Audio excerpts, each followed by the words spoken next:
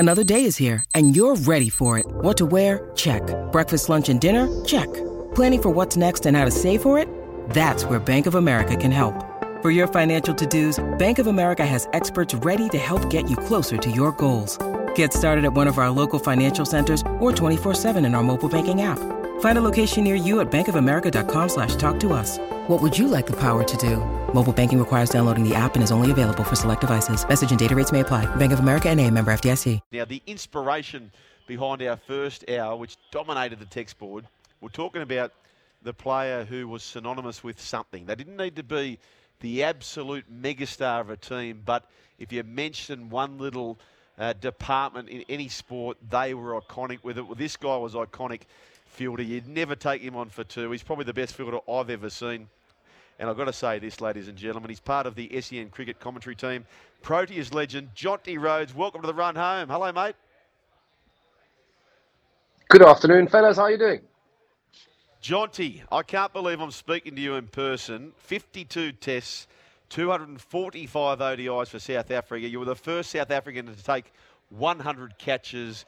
You're here to set the scene for SEN. South Africa, number 2 seed in the world when it comes to the Test Championship, taking on Australia, number 1. How excited for this are you, Jonty?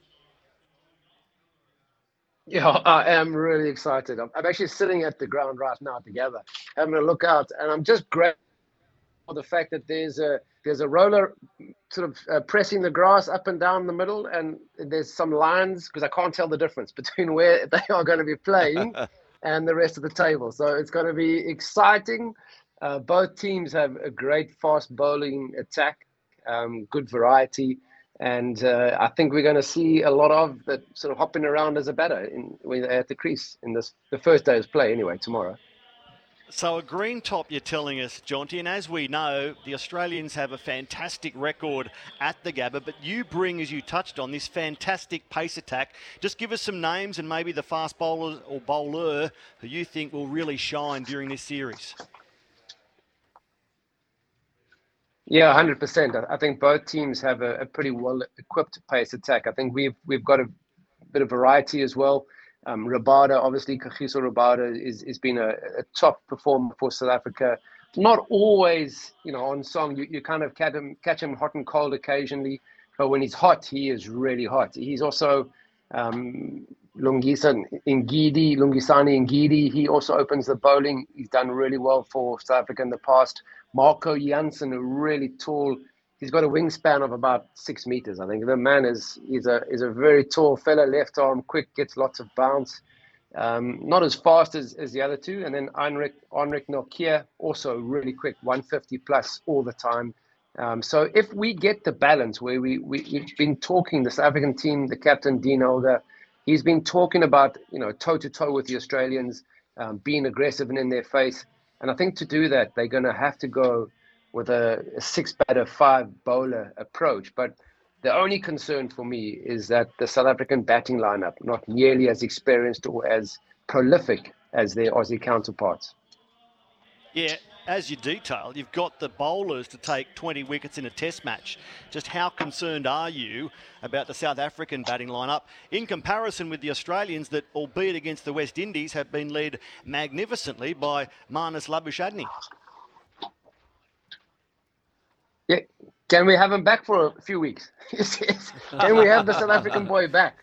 I know he was 10 when he left the country, but it'd be nice to have him batting. But he's been a fantastic form, and that is the one thing. He's an out-and-out first-class Test cricketer, and a lot of our players jump between. Dean Elgar is the only batter that we've got really that just plays first-class cricket and doesn't get picked in any of the T20 leagues around the world. So, I think Marnus has been in great form. And you say just against the West Indies, I mean, it's still, to score double hundreds like that, back it up with 100 and then another. It's just incredible form that he's been in. So, that sort of mindset to go, it doesn't matter who you're facing. I'm the opinion that if you score double 100, you've played good cricket. So from that perspective, if the two bowling teams are evenly matched, or two bowling units, I think the South Africa will be looking desperately towards the captain, leading by example. He's quite a gritty character, But if he gets inserted on day one, he loses the toss, and if he has to, well, I don't know what Aussies will do, but if he has to bat first on this wicket and he does get out early, that's the only concern for South Africa, because he is somebody who knows how to dig in and bat long. Temba Bavuma as well, who's come back from injury and kind of an off T20, so emotionally not as. And when you tour Australia, you got to be on top of your own game. He hasn't spent a lot of time at the crease, Temba Bavuma, but it's been our most prolific red ball cricketer batting wise in the last 2 years. So South Africa hoping the likes of Bavuma and Elgo are the two who are gutted out. And we've got some quite attacking players, and Carl Verheyen, the wicketkeeper batter, Rassie van der Dussen, and also Tinus de Bruin, who are sort of middle order batters who are more aggressive in their stroke play. They certainly keep the scoreboard ticking, but they do give you an opportunity to get them out. Hey, John, I just pronounced the surname of Marnus and got caught in no man's land between how it's said in Australia. You better tell listeners how it was said back in South Africa. No. I love that. South Africa, exactly. I love Marnus Labuschagne because it means it can't be Labuschagne. I mean, because then he's playing for Australia. But when it's Marnus Labuschagne, then he's all us, that's for sure. Now, Jonty, I was new to cricket at about the time when you were just sort of reigning supreme, and everyone wants to bowl, everyone wants to bat or wicket keep, but you were the first, in my eyes anyway. I'm sure there may have been, or there may not have been, someone before you, but you made fielding sexy. Our board lit up for an hour about people who had niche excellence, and it was all on the back of your fielding abilities. You don't just have that naturally. I mean, part of it would be naturally, but why were you so good and elite and above the pack when it came to the greater game of fielding, Jonty? Well, thank you. I mean, it's quite a compliment, but I think for a long time it was easy to be the number one fielder in the world, because other than Dean Jones, there was nobody else really running around the field and putting in an effort. Other guys would put a boot out. So to stand out wasn't that difficult. But I think, growing up in South Africa, very similar to Australia, very outdoor, very sports and multi-sports, background. I do a lot of work in India, and it's just cricket. Here in Oz and also in SA, that's Adelaide. It's South Africa. We, winters are dominated by rugby, by hockey, by soccer. And then summer, you got cricket and athletics and tennis. So I was a multi-sport playing youngster, and I think my fielding prowess was first and foremost because I actually loved fielding. I had all this ridiculous energy, and it was the best way for me to spend 90 overs in a day in Test cricket was to run around and throw myself at anything and everything. So a couple of things that were advantageous to me. I had very low center of gravity. Basically, I'm a short arm. So to dive around wasn't that difficult. To bounce back up, we had some in our team, Brian McMillan, Alan Donald, Fani de Villiers. They certainly weren't going to throw themselves around the outfield because they had jobs to do as bowlers. So many things that were in my favor, the multi-sport, the love, but most importantly, the love for fielding. I just love being on the park. Jonty, how close did you come to being a South African Olympian for hockey? Yeah, it was an interesting question because I often get credited with playing hockey for South Africa, but never got there. 1992, because South Africa wasn't a democracy when we got invited to the Cricket World Cup in 1992. We only became a democracy in 1994. But what the Cricket Board had done in South Africa was adjoined. We had, obviously through apartheid, the minority apartheid regime, we had white and non-white sporting bodies. And Dr. Alibacher was the CEO of the top administrator for cricket in South Africa. And he saw change taking place. The ANC were releasing, or the government had unbanned the ANC, released Nelson Mandela, and he united the Cricket Board, whereas all the other sporting codes were still two bodies. So what happened after that 92 World Cup, the South African Hockey Association were hoping for a late invite to the Barcelona Olympics. But let's face it, just getting to the Olympics is a journey in itself. So nobody's getting a late invite, that's for sure. So that was 92 out the way. And then 1996 Atlanta. A lot of my mates were playing in the 96 Atlanta, and I just retired from state hockey because I was still playing, 4 or 5 months of the year in the winter in South Africa. I was still playing state hockey. So the selectors had said to me, if I come and give them 2 weeks of trial, they'll take me to Atlanta. But I pulled a hamstring a week before the trial. So playing a cricket match. So I was then not even considered because I had to obviously go and at least put in a performance before selection. So it came close twice, but never got there. Jonty, can you take us back to 1992? And you mentioned that you're just back into the picture and this great battle with Australia. You make your debut, and it's an iconic World Cup. For us as Australians, we love it. Lance Klusener was going berserk that World Cup. And we know the Australian side of story for this particular World Cup. Can you take us into what happened with South Africa and how close you guys went? It would have been a great story had you just get back, accepted back into the World Cup. To win that, how big it would have been for the country. But take us through to some of the events that happened in the lead up to that particular tournament. Sure, it was, I mean, as a South African team, we were in the first time we had any international experience. We'd obviously had rebel tours organized throughout the years of apartheid and sporting sanctions, but the first official tour South Africa went on was September, October of 1991. So just prior to the Cricket World Cup, which was in January, February in Australia and New Zealand.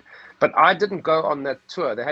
Because they literally September, same as Australia, the season hadn't yet started. So they chose all these old experienced men in the team to go to India in September and October of 19. And then Kepler Wessels had played in Australia as an Australian. He had immigrated with his family to Australia, an Australian. And he then came back to South Africa, played in the Test series, that one-day series, and then was named captain for the 1992 World Cup. And as an Australian, and in those days, all the cricket grounds, you didn't have the rope, the boundary rope with the advertising on. The boundary was basically either a concrete fence or a wooden fence, or here there was at the Gabba, there was a dog track around the outside. So Kepler knew that the grounds were really big, and he wanted younger, faster players, at least one or two of them in his team. So Hansie Cronje and myself were two younger, faster, fitter boys, basically, who were 22, who got selected by Kepler Wessels because what he believed we could add. I mean, South Africans were surprised that I was picked in the team. I mean, they were all going, Jonty who? And it hadn't been for, a fantastic photograph taken by a local guy here, Jim Fenwick, who was a local photographer. I mean, he literally launched my career. Him and Inzamam ul Haq's really bad running between the wickets. So I have very fond memories of playing at the Gabba, but I'm also very grateful to Jim Fenwick, the photographer on the day, who took that iconic picture of me flattening the stumps. Jonty, we'll come back to Kepler in a moment because I know Joel's got a question regarding the trophy that these two Test nations will play for in coming weeks. But I want to jump to the Sydney Cricket Ground in 1994. You beat the Aussies a couple of times and you scored a half century in both of those Test victories. But in 94 at Sydney, you batted first. The South Africans scored 169. Australia then 292, so well in front. In the second innings, your 76 helped South Africa to 239. Not enough, it seemed, because Australia needed only 117 for victory. Take us back to that famous final day at the SCG when the White Lightning, Alan Donald and Fanny de Villiers cut loose. Have you had a bigger post-match celebration than that Test win in Sydney? What goes on tour and definitely in the change room stays on tour and definitely in the change room. But we had it was interesting because it was probably the afternoon of day 4 where it started for us. And not because I got 70 odd not out. I was batting with Alan Donald, who's not known for scoring a lot of runs, but he stuck around with me. We put on a 30-run partnership. Shane Warne had ripped through us in both innings. We're still trying to work out the flipper. Not just Daryl Cullinan, but the rest of us too. And it was the afternoon. I think the last session of play, I think Australia were 50 for 1 only, and only needing, as you said, 117 runs to win. So we then, David Boone clipped a leg stump half volley straight into Gary Kerson's chest at short square leg. And Fourie de Villiers, that was one of his wickets. And then the night watchman was Tim May. He got sent in and he got cleaned over as well. And then Ian Healy came to bat and he also got knocked over. So we went, having Australia were at 50 for 1, looking very comfortable, literally 15 minutes before the close of play. We ended the day at 50 for 4. But stumps were then called, and Alan Border was the next batting at number 6 for Australia. And that we had spoken, Kepler, we had a long chat at the end of day 4. And Kepler just said, guys, the key, because he's obviously he knows AB really well. They, both from Queensland, spent a lot of cricket with him. The key for us tomorrow is Alan Border. And literally Alan Donald in his first over just, I think, flicked the pad and flicked the stump. Now, of Alan Jonty, Border. this is the hour with Johnny Rhodes. I hope you know. No, I'm only joking, mate. It's not the hour with Johnny Rhodes, but we're having so much fun speaking to you. We will wrap it up because we've taken you for so long. But I do want to read this one out, and I've got one more question as well, and we'll let you go. This one comes from the Brisbane Eel. He says, Jonty Rhodes, what a guest. He says he has such a love for India. His youngest child is named India. And he goes on to say that what made Jonty fall in love with a country that was once an adversary, says Brisbane Eel. How would you answer that, Johnny?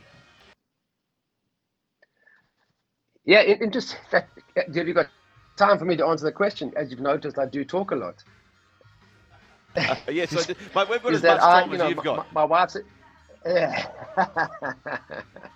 my wife's actually a yoga teacher. I mean, we're both South Africans. We've had 2 born in India because it would coincided with sort of 3 months of the IPL. So my wife is a yoga teacher. For her, it was quite a spiritual birthing experience from that point of view.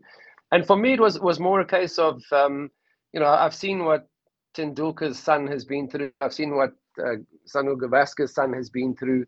And this was as in pressure to follow in the father's footsteps. And not that my daughter, although she could easily play cricket for, a country and represent a country as a female cricket player. But for me, it was more a case of India every day surprises you. Guys, you have no idea. I mean, if you have not been to India, it either overwhelms you or it just blows you away because there are just so many people. I mean, literally in your face and in your space the entire time. So every day something new happens. So you kind of learned as international sportsmen and women, that carpe diem, seize the day. And the one thing about India, it really tests your patience in everything. So for me, it was a case of just embrace the day. So whatever I saw, whatever I encountered, I would just embrace it. And that was sort of the reason behind me wanting to call India, my daughter, because I would embrace, this is her journey. I'm not worried about, she has to follow anything or any plan that I have for her. It's her journey, and every day I will embrace if she decides on. So that was kind of my reasoning behind wanting to call India. And as I said, from my wife's point of view, it was a way more spiritual.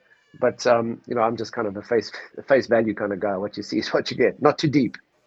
Well, Jonty, if you want to laugh one day, check out YouTube. There's a radio quiz. And the quiz get hijacked by a stack of youngsters who ring up for the quiz, and every single answer is India. It's one of the funniest radio clips you'll see. So if you want a bit of a laugh there, but the players you play with, Kepler Wessels, Alan Donald, Peter Kirsten, Brian McMillan, Hansi Cronje, other iconic South Africans, Gary Kirsten, Jacques Kallis, Sean Pollock, Lance, the list just goes on. Paul Adams, Fani de Villiers, Hashlam Amla, it goes on, but we will hear your dulcet tones on SEN. We're grateful for that. But the final question before we let you go, and we have kept you for a long time. Australia have just retained the Frank Worrell Trophy between Australia and the West Indies. Australia prepare for South Africa. We still don't have a named trophy. Cricket Australia and Cricket South Africa were open to suggestions way back in 2016. Do you have a firm, strong view, Jonty, before we let you go, as to what we should be playing for ahead of this big series? I don't, and it's interesting because I've been following the conversation on social media, and it was interesting that Kepler Wessels is the one guy that's played for both countries, but and also at a really important time for South Africa. I'm yet to come up with. I know for me, my suggestion was from a South African point of view was Dr. Ali Bacher, who was South African captain, and it wasn't just about his cricket performance because that was obviously pre-democracy during the days of apartheid, but it was more his administration. I mean, I really believe that I know I came to the World Cup in '92 because of Dr. Bacher.